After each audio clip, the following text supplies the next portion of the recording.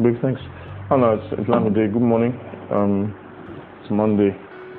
It's early, and I just want to bless you in Jesus' name.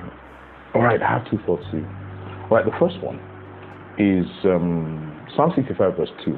The Bible says, "O thou that hearest prayer, unto thee shall all flesh come." Okay. So in this passage, Scripture is telling us that God is the prayer granter, the prayer answerer, the prayer hearer. It's actually one of God's names. So as you know God as Redeemer, as Shepherd, as Lord, as your peace, as your righteousness, right? God is also the one who hears prayer. He's the prayer hearer. Do you understand? Now, if as his child, I have not come to know God as a prayer hearer, I can't really say, I know him.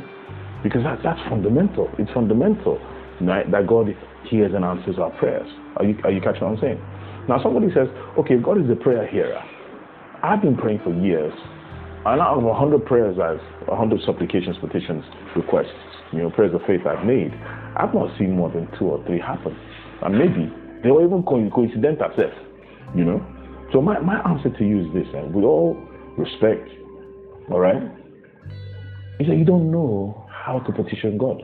You don't know how to supplicate. You don't know how to pray. Jesus speaking says, ask and you shall receive. Okay? So if you're actually asking in accord with the scriptures, then you will be receiving. It's very simple now. All right? Do you understand what I'm saying? So I remember personally when I've been a Christian for years, and it wasn't, I was praying, I was supplicating, I was petitioning. I just wasn't seeing my prayers answered. Or you can say it like this, I wasn't getting the results. So, I humble myself because I've been reading the Bible, right? And the Bible gives complete assurance concerning answered prayer, concerning who God is in that area.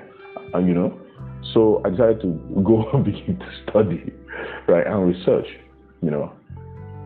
how to actually petition God, how to supplicate, how to pray the prayer of faith, how to pray, right? And it took some time, but I now was able to grasp, how to do this thing. You understand what I'm saying? According with the Word of God. So, is it a nasty thing to say you're not getting your prayers answered because you don't have to pray? Come on now, I'm just being honest. I've had, we've all been there now, So yeah. So the question someone asked me, it is sin that could hinder your prayer. Yes, it also means you still don't know how to pray.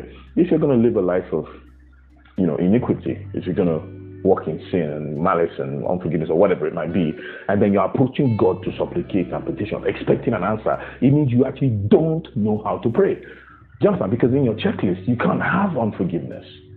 You can't have resentment. Do you understand what I'm saying? Right? The Bible even says like this in one place. It's in the book of Psalms. It says, if I regard iniquity in my heart, he will not hear my prayer. Do you understand? So imagine me regarding iniquity in my heart, then I'm going to go and pray. That means I don't know how to pray. You get the point?